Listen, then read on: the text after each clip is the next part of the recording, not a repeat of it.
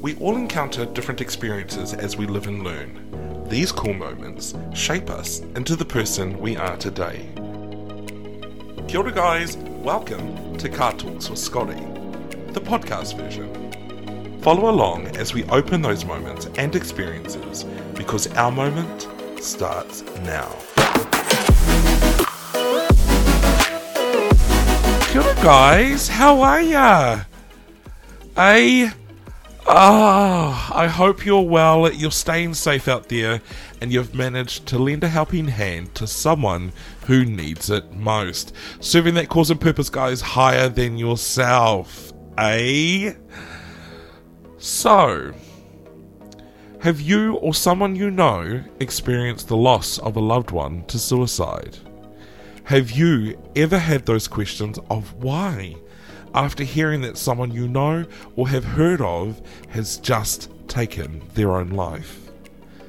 What do we need to know and understand about being victims of losing someone to suicide? Well, on today's episode on Car Talks with Scotty, the podcast version, we will be talking about the ugly truth and effects of suicide, and peering into the window, talking about this very deep, emotional and tragic topic that is becoming a mass epidemic for many individuals and families out there, not just here in little old Aotearoa in the South Pacific with a population of only 5 million people, but the world. But before we go further, please, beautiful people of the universe, be warned that this episode contains explicit real-life accounts of real people's situations and may contain offensive language and some really difficult, tough, and emotional experiences which may be disturbing for some listeners. If you're feeling these effects or are at risk of suicide, please call your local emergency mental health and triage team or Google for your local Lifeline support service, because you're worth it.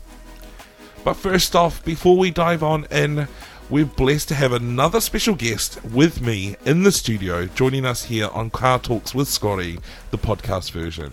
She is a beautiful, strong Māori wahine, a Māori woman, an educator and suicide campaigner, a dedicated wife, and a mother who lost her beautiful 21-year-old daughter to suicide on May 10th, 2017. A day, she says, that labelled her a victim and her daughter now a statistic. So I'd like to welcome my dear kare friend and whanaunga, Cheryl Waru. Kia ora, Cheryl! Kia ora, kia ora, kia ora! Oh, tēnā koe kare, thank you for coming in. Very welcome. You and I both know that it has been not only a cause that's affected us both personally, yourself more so, but it's something that tends to be growing and getting worse out there. Yeah.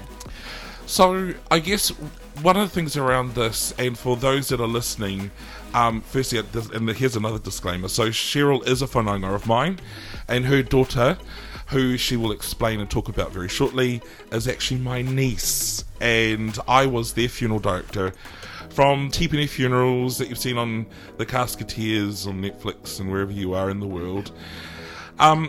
So this is a massive topic, and I really appreciate you being here and helping to shed some light on a subject that is either too scary or too taboo for many people, but yet it's something we need to understand and talk about.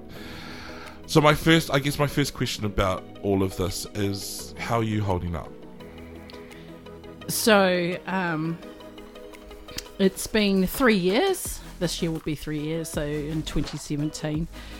And the first 12 months for anyone, especially a parent that loses a child, is always the testing time. So the first 12 months is getting through the first of everything, and then coming to grips with what you don't have anymore. So it's pretty much the worst time in your life, and it's about building from there onwards.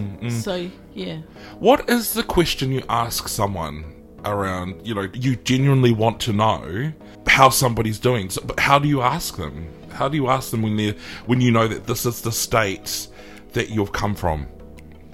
I think for parents, the worst thing you can do is ask them, how you're doing, because it's probably the question that they've heard for the 1000th time. And my suggestion for people out there that do want to genuinely understand and support a person or a parent that's lost their child to suicide is to not ask, is to show. Yeah. So actions do speak louder than words in many cases, and sometimes the words get misinterpreted for being nosy, and even though you're genuine about being caring and your questions are purposeful and meaningful, but at that time, there's one thing that for us parents that are going through the motions of grief is that all kinds of normality really go out the window, and it's about survival. That's a good segue, because one of the things that I was going to ask is, what is your new normal? Is this your new normal, and what does that look like? Yeah, it is my new normal, and I think I'm lucky. Well, I wouldn't say lucky, but many of our whānau that take their lives, they don't leave behind a why.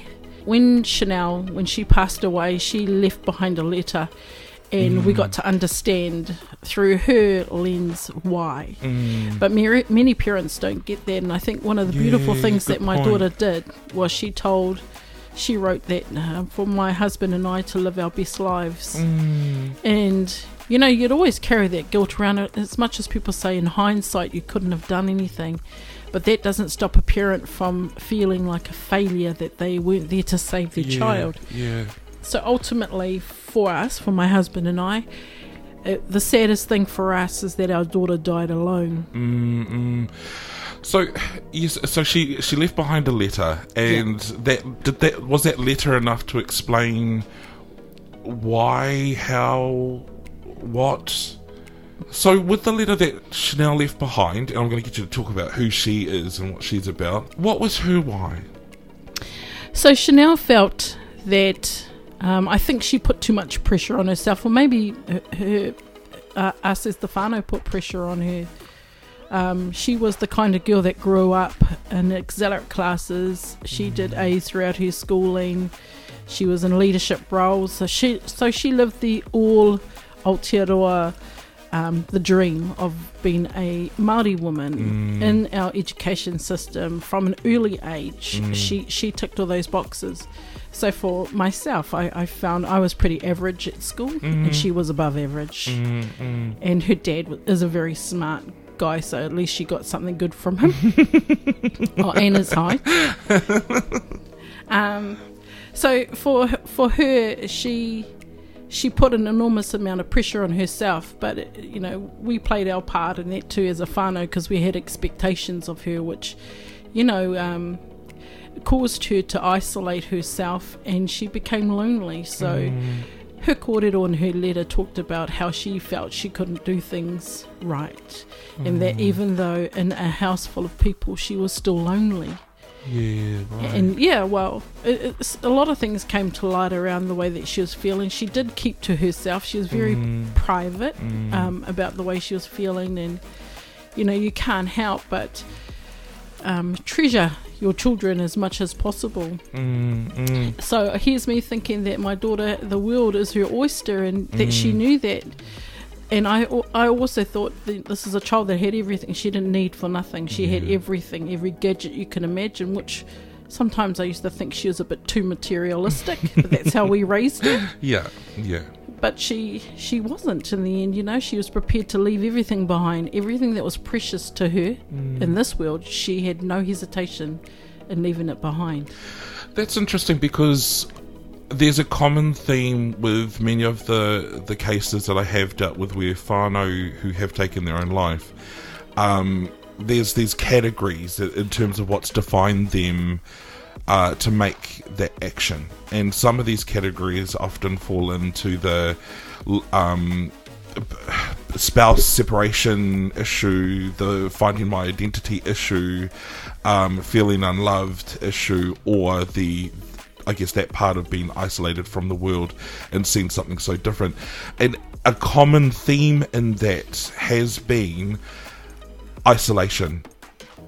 So when we talk about isolation for some of those who are probably feeling the effects, probably even now while some people are listening to this, what is it that we should know about, or what is it that we should be doing so that people don't feel like that? Yeah, I think it's really hard because suicide in itself takes on many forms. Yeah. So you, like with Chanel, we did not know. We had no idea. She'd been through it with me and my students in my class who had taken their lives. So she knew the repercussions of what happens afterwards. She saw the mother crying over their son's casket. So she knew what the impact would be. Yeah. So one thing that I learnt throughout this whole ordeal was it's not really always just about the immediate whānau, it's the extended cousins and the best friends and the friends of friends. So you see a wave of emotions coming over throughout the tangihanga process. And I knew that there needed to be some kind of check-in with each other, and I think whānau, we have to own that. It's not just here's the tangi, 3 days later we've buried them, life goes on. Well, it doesn't go on. And I didn't realise to the extent of the pain and anguish from her departure that it had on so many other people, and we take that for granted. It's the ones that won't talk, and I had nephews and nieces that will open up and talk with me or say, this is how I'm feeling, Auntie. And I don't claim to be a counsellor, and I don't think that's my role either, but I'm not about to just hand them over to anybody. Yeah, for sure. So we did a check-in, just so that I check in with everybody at the rangatahi of our whānau, because the stats are really high, especially with our Māori men. Absolutely. And it's not decreasing. No. And the hardest thing is that we have, and this is my opinion, is that we have the I Am Hope and all the other rubbish that's out there that's talking about, suicide prevention, but have they prevented anything? No, they haven't. And all the putia that gets put into these initiatives, where's it going for? Counselling, why do we have to pay for somebody's ears? Yeah. Why do our people have to go through the politics of what's appropriate and what's not appropriate? And especially why is it run by people who are not directly affected through suicide, who know exactly what's going on? So that's what's hard for me. And I don't want to trash anybody, but I'm just going to keep it real. Yeah, totally.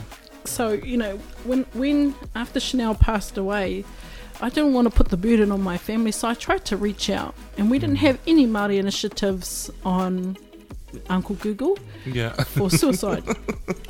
So that's the first place you go to. And it was really difficult because you have frameworks around here that are not applicable to who I am as a Māori. And it's not out there. Like, you have the youth line, and you have the the suicide line, and you call these people, but it just doesn't work for us. And especially for us parents, it doesn't work. And you have the made up groups along the way, but you don't hear about them till about a way after the fact. For sure. So we have the neon lights over the likes of I Am Hope and John Kerwin and the depression stuff, but where's the neon lights for dealing with our Māori whānau using runga? Where is the supports and around that?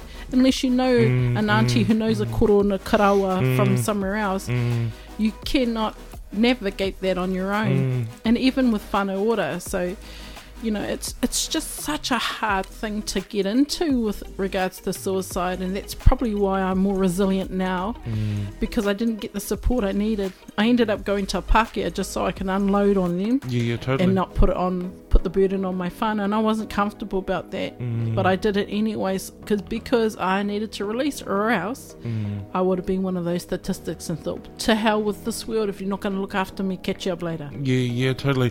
So what is it that you would be looking for, either yourself as a parent or anybody out there that's lost somebody to suicide? What do you think, from your perspective, you would be looking for in a service provider? What does that look like? So the initiative needs to be in place or actioned from the very beginning. As soon as whānau are told your loved ones passed away, there should have been kaitiaki around that, and the korowai of aroha put around us whānau. because what I experienced in living in central Auckland was the worst experience of my life. And I had nothing. There was no victim support, there was no wraparound service for me. Wow. But yet they an ambulance turned up, a fire engine turned up, and goodness knows how many cops turned up to get into my little flat. So, but no one was there for supporting my husband and I. They were there to get the information because it was a process that they were following. And I think the process was a crap process. There should have been a kaitaka wainga in there that came in to navigate for the whānau. But I was lucky. I was very, very lucky that I had a very skilled and a very compassionate whānau member, yourself, that supported us throughout that process. Thank you. Thank you. Or else I would have cracked up and may have been arrested. Yeah, For probably. That was because that was that was a very hard night. I couldn't come away from that night. Do you know what I mean? Oh, absolutely. And I don't think I'll ever forget it, to be honest. I think that's going to be engraved in my memory bank for the rest of my life, my waking life. Well, you saw more than I did. Yeah, that's right. I mean, so for some of you that are listening out there, as I made mention before, Chanel is actually my niece. Cheryl is my whanaunga, my cousin. And at the time I was their funeral director. And that particular evening when I got the call to go through, come and see yous, all interestingly enough, everything I knew, everything I learnt, everything that I was an expert in, and did really well and had been known in terms of being a funeral director in the industry, all of that went out the window, and I was armorless, I was shieldless, I was vulnerable, I was naked, if anything.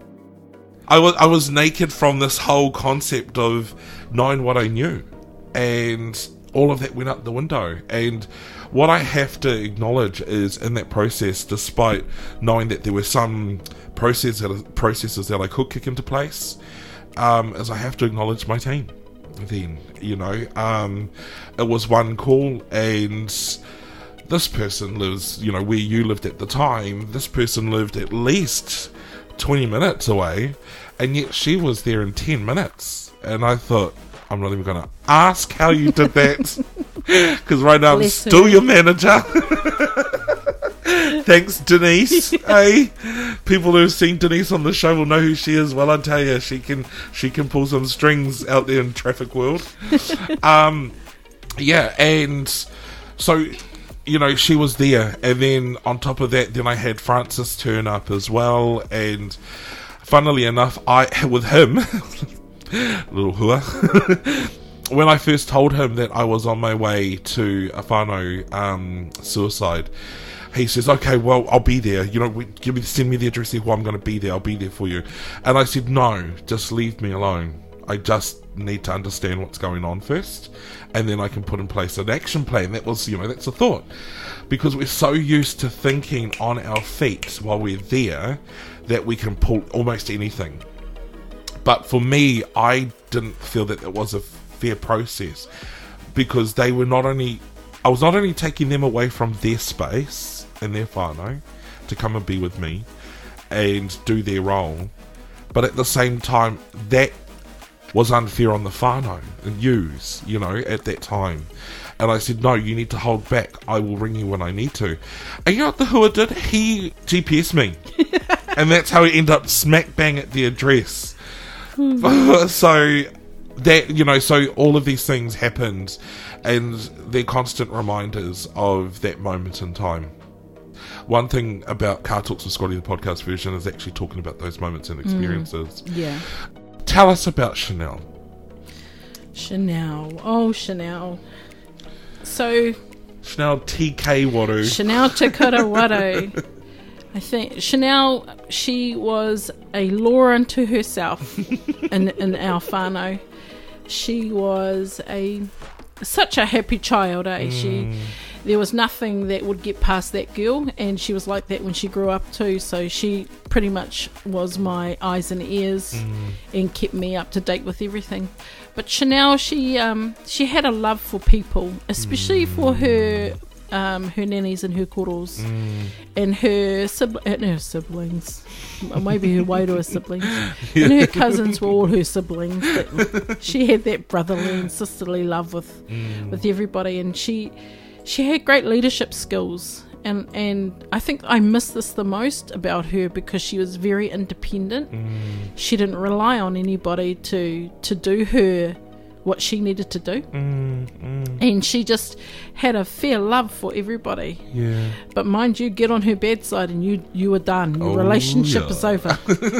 And she felt, funnily enough, she felt that about everybody. When a relationship's over, it's over.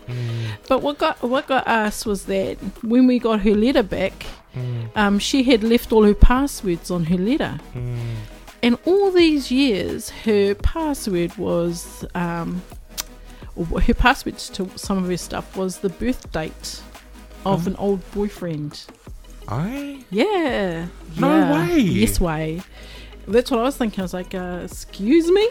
And then seeing that, so this is how private she was, and that when her heart got broken, because it got broken like maybe 4 or 5 years prior to her dying, she still held a candle for this young man who has gone on with his life. So that's really sad. Yeah, that is. That brings a whole new picture into the scene around the emotional rejection. baggage and rejection. Yeah, that's right. Yep. And funnily enough, no one would have known that, because nobody. This woman was somebody who walked into the world, perceived, by the way, to have had a big smile on her face, the biggest eyes that you just want to stare in because they were deep, and somebody who appeared, and she did, don't get me wrong, she loved unconditionally. And so from that, and now I feel like this is an assumption, from that, this girl's got it. This girl's got it together. Look at her, she's confident, she's beautiful, inside and out. And then you hear that, and that says that there's some emotional baggage that she's carried through. Do you think, Cheryl, that may have contributed to some of that mentality and that decision making? Oh, absolutely. I think that all the time. She's carried this around. Surprise! Oh my god! I'll only speak about it here. Yeah. I haven't spoken about it anywhere else. Wow. So for her, when I found that out with her passwords, it sort of gave me an insight to her world. Yeah, totally. And I think one of the things that she got from her beautiful mother was that when you do love, you love forever. And that's something that I never realised, but a couple of weeks prior to that was the first time that she'd spoken about him to me. And I thought, I just shrugged it off like I did with everything else that happens, because I thought, that's was that a old difficult news. moment though? Was that a difficult moment hearing that? Yeah, it was. Yeah. It was. Yeah. Okay. See, because I think any parent, when they're confronted by their own children around, confronted with their own children around what it is that they're going through in life, I think as parents, I believe it's not really what you want to hear, Oh no. You're like, get with it, you're 21-year-old now, like I knew what I was doing at 18. Come on, girl. But we raised her different, you see. We provided for her, and I think one of the things that we as parents need to own is that, you want to give your child independence, but you can't just cut them off like that. And you hear about mental health issues, and it's not even a denial, is that she didn't suffer from mental health issues. She suffered greatly through her own emotional health issues. And she saw couples break up. She saw her parents go through their own BS in this world, you know, and it gave her less faith in finding love when I think about it, you know, and I'm not even making the assumption, because if my girl is anything like me, I would have thought the same. You know, you witness all this kind of stuff in your life, and then losing her koros and, you know, the people that she loves the most, you know, so she knew exactly what she was doing. She understood the consequences, so she was very articulate in the way that she did things. So yeah, I sort of wanted to get away from the mental health. And it's not even a stigma that I'm ashamed of. And it's just like suicide, I'm not ashamed of that. And I did hear whānau members say, after she, maybe about the first 3 weeks, they'd get the, what happened to her, you know, then I'd hear she was sick. She was not sick at all. And it was, we have to start identifying as Māori that it is not an issue where it is a Pākehā issue. It's an issue where it's an emotional issue, and we can't own those emotions because they're not ours to own. This is universal. It's massive. It is. And why are our people doing it? Well, there's a myriad of reasons why they're doing it, but what are we doing to support our people?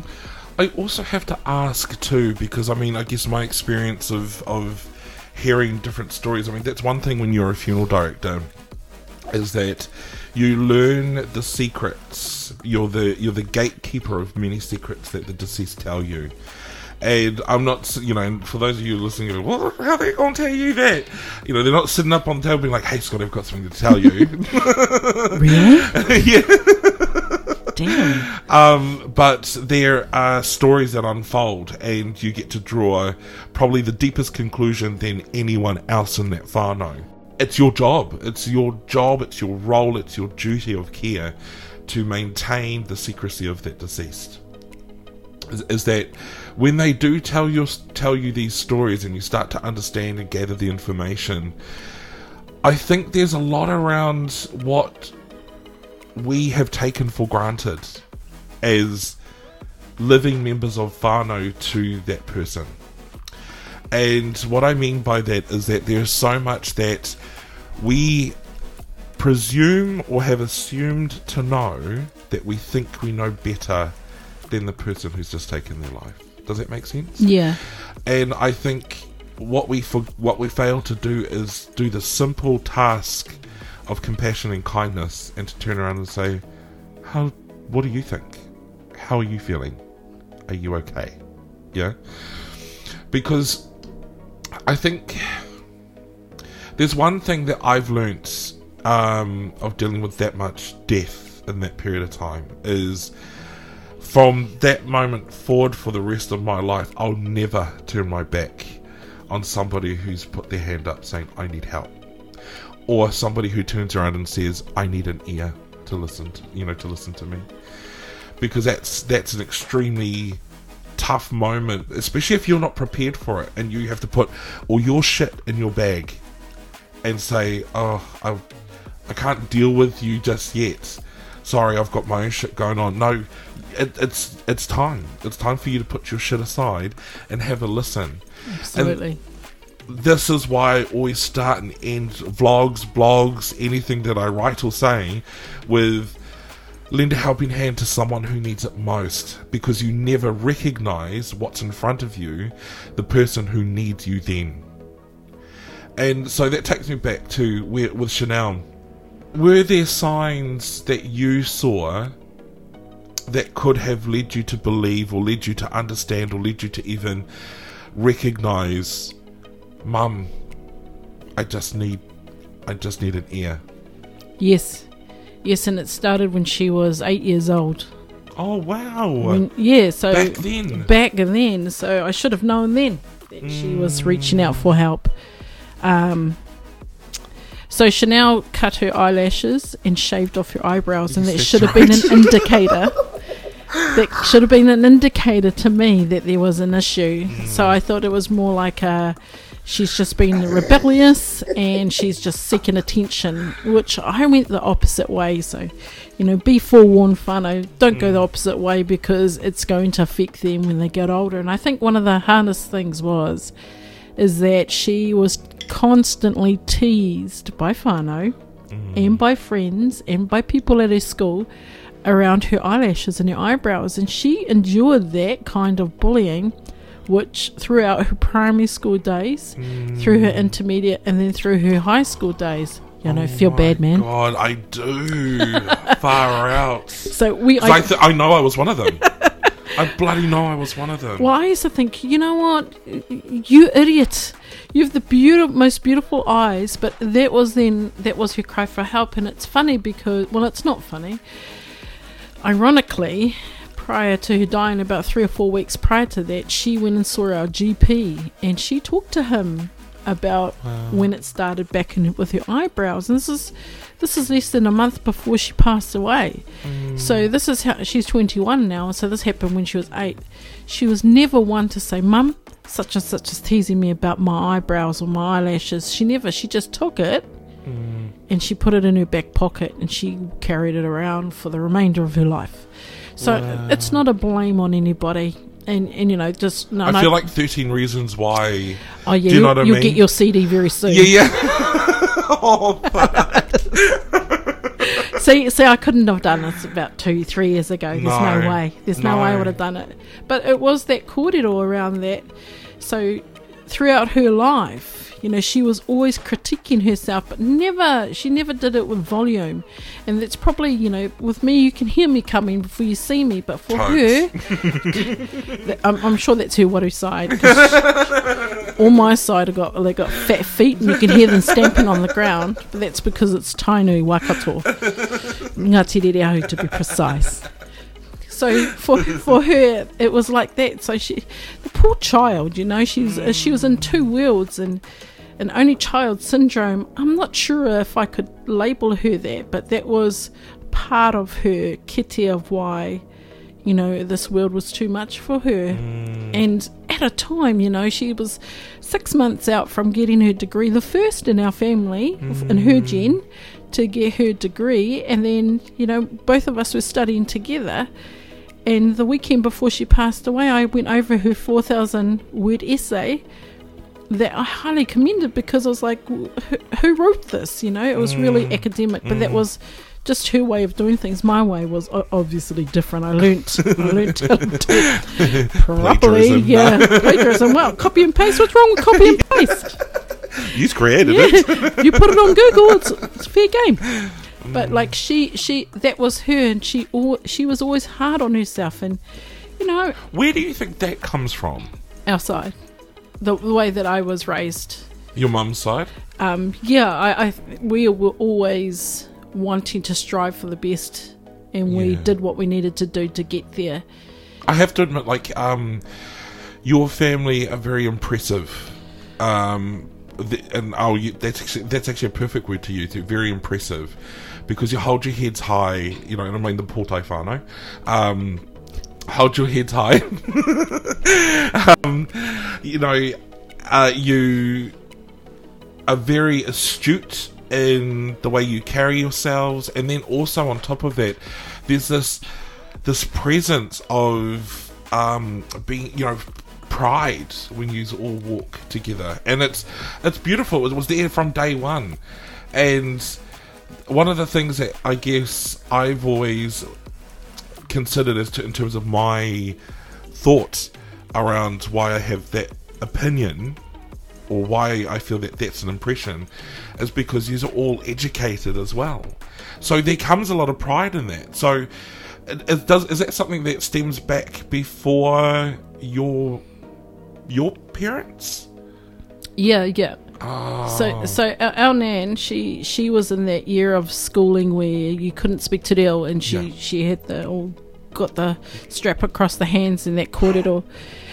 So with our nan, she always made that education was a priority for our gen, because she didn't get that opportunity. And then she became a mother of 12 So again, juggling her children around in that capacity, having a husband over in the war, Yeah, sure. so that was, her life was based around family. But when we came along, she knew that we wouldn't survive in this world without a good education, and she pushed that. So she pushed and pushed, made sure that we got everything that we needed for school. And she was one of the ones that, you wanted to do your best so that she'd be proud of you. And I think this is a continuation throughout the gens. So Chanel was the same, that she wanted to do her best so that her grandmother would be proud of her. Not her mother, she can care less. Far out. This is interesting because I think what you're unraveling here, Cheryl, is something that is universal. It's a universal language that has been adopted from every family in the world, where there are, and I'm not saying every family, excuse me, but where there is an expectation set, and without realizing it, we're emotionally blackmailing our children. Absolutely.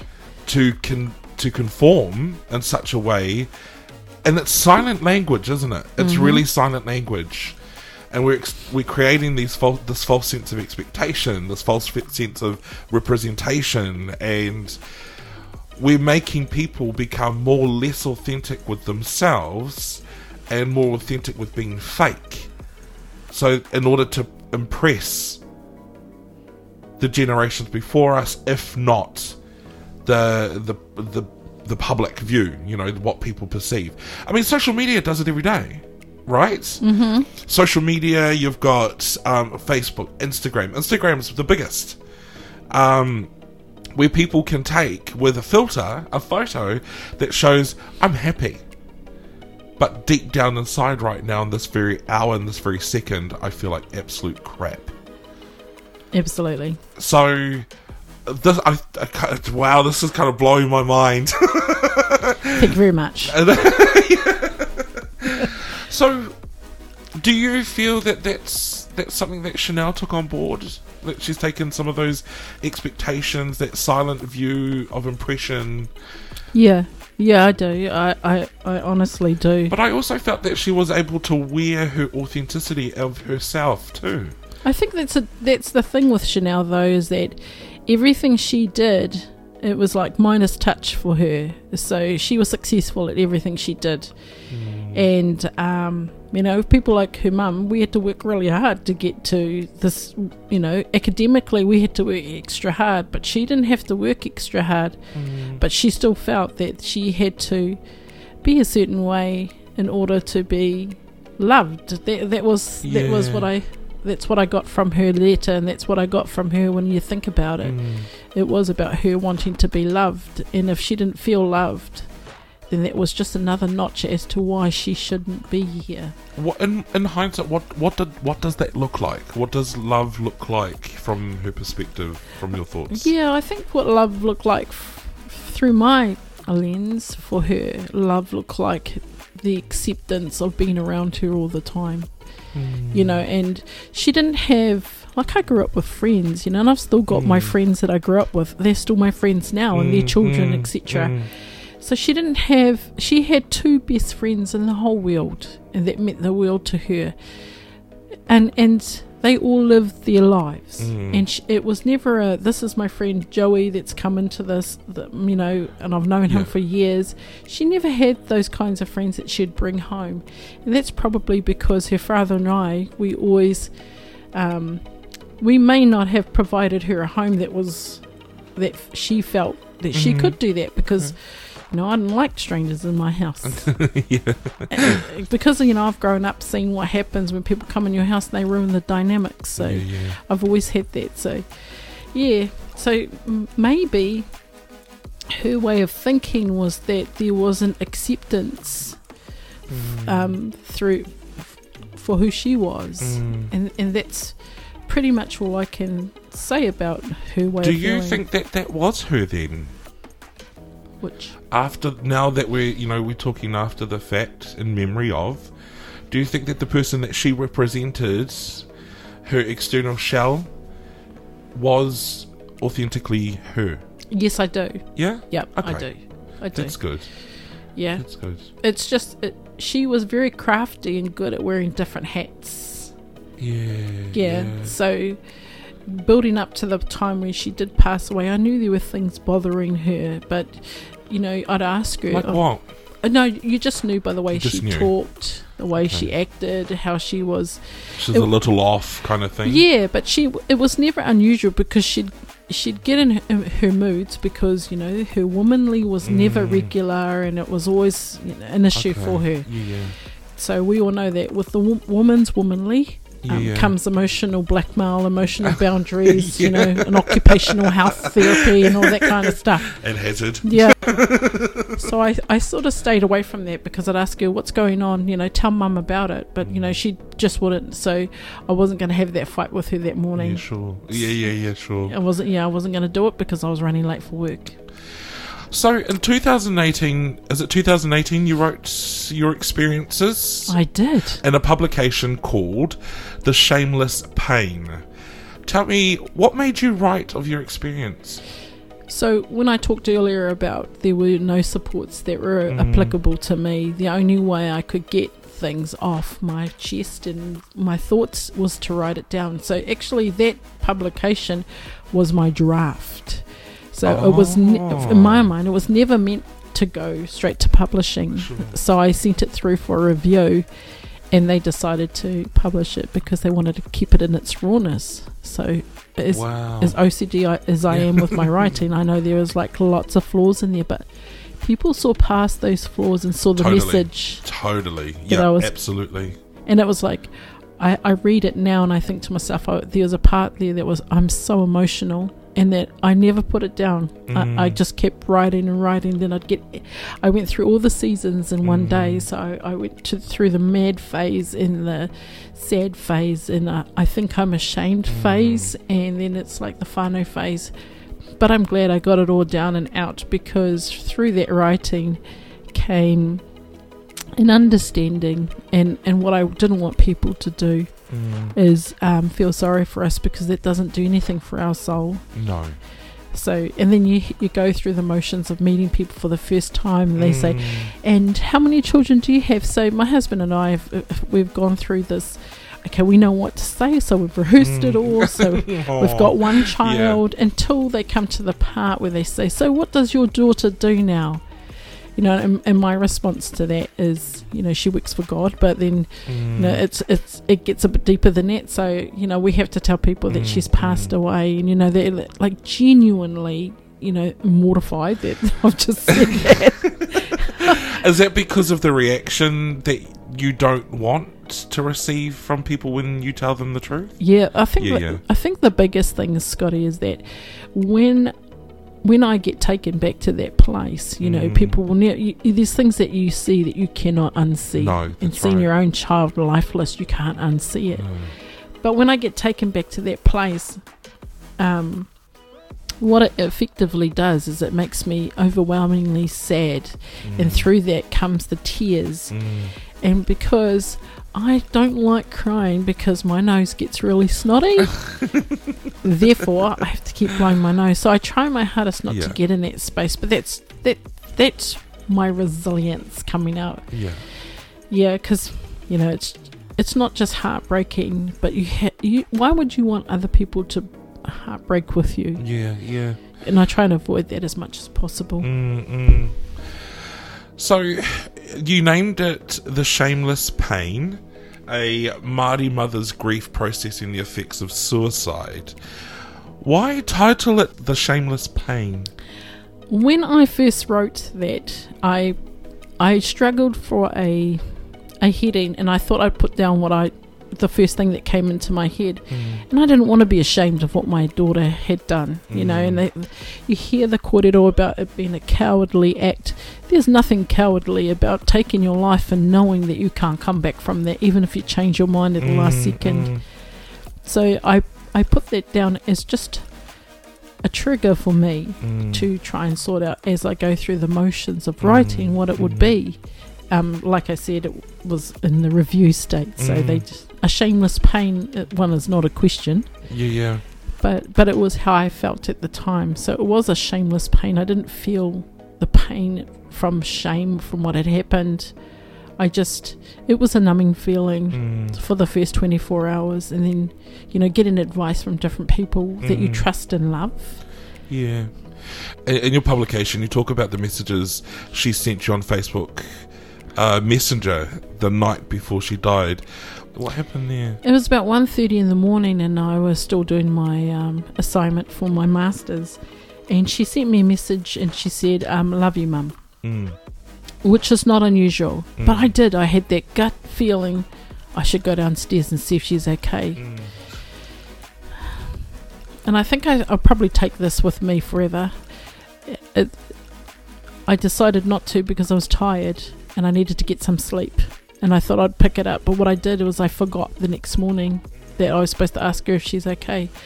But she didn't just send me that message, she sent quite a few of the family that message over the night. So she'd sent it to her dad, her aunties, her uncles, her cousins, and it was a message that she'd always sent, so no one thought none the wiser until she passed away. Then everybody came out with the messages.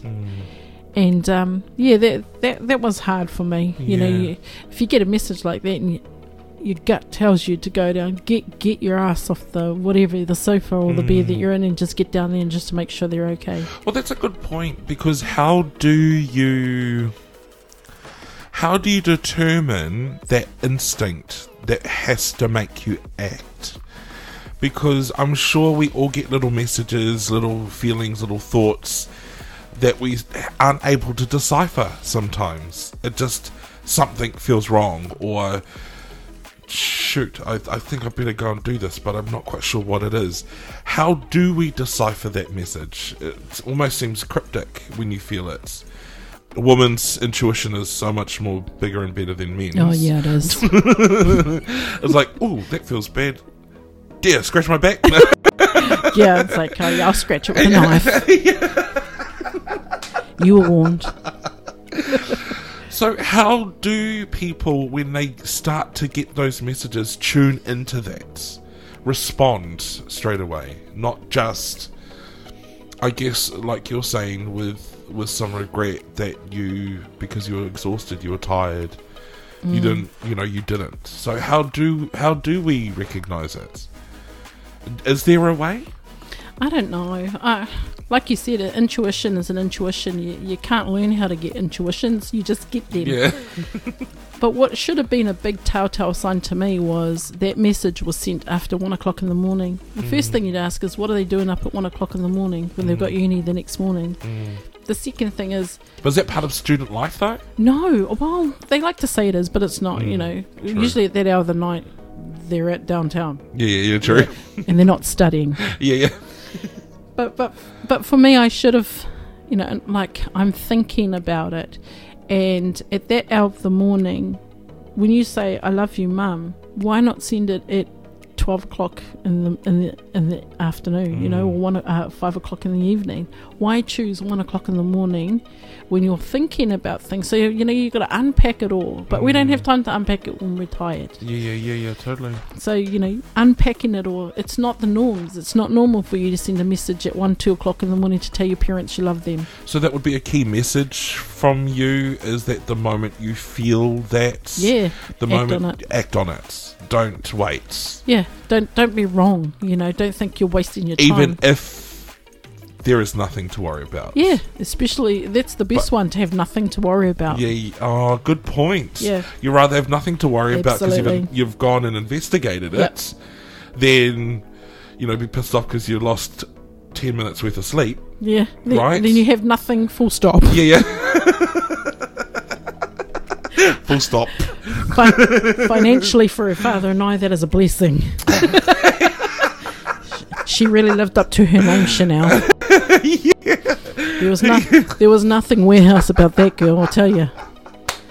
So true, man. Yeah, she wouldn't have survived the COVID-19 lockdown because she couldn't get to her stores. Yeah. Yeah, I wonder if God really does wear Prada. Yeah. Which brings me to the next. Yeah, which brings me to the next thing, because I struggled with faith. So after everything, how happened, does that work? Yeah. Well, you know, for quite a while, I thought I had an issue with God. the biggest issue. Never looked at anybody else's issues with their faith. That wasn't my kaupapa. But I had an issue with God because as selfish as it sounds, and I think as a mother I can say this without having any repercussions. No, go for it. So selfish as it sounds, I always think to myself, why did you take mine? Why didn't you take somebody else who had plenty of them and one missing wouldn't have made a difference? But that's the selfish thinking of me, because one missing would make a difference whether you had 15 children or you had one child. Yeah. So, the sacrifice you make as a parent, we never see our daughter go down the aisle. Yeah. Not this aisle in this world. We'll never have grandchildren of our own to call our own, and I love it. We do have grandchildren out there, but I'm just saying from our own, from our own whakapapa. Yeah, that's right. We'll never be able to experience that, and it's almost torturous that we're staying in a world where we have to watch everybody else go through the awesomeness of having children, and we so do not dislike whānau for that. We are envious and in awe that they get to have that experience. They get to have the experience of being at the birth of their first moko. And a lot of my generation now are starting to become grandparents. And we have namesakes, and Chanel has namesakes, and but they're out of arm's reach, if I can put it like that. If we would have our moko every day. Well, I don't know about Damien, but I would. I have them every day on all our trips around the world, and that's how I wanted, to be that kind of grandparent. And I would have made an awesome grandmother, I reckon. Stay tuned for part 2, An Ugly Pair of Shoes, The Soul to Suicide.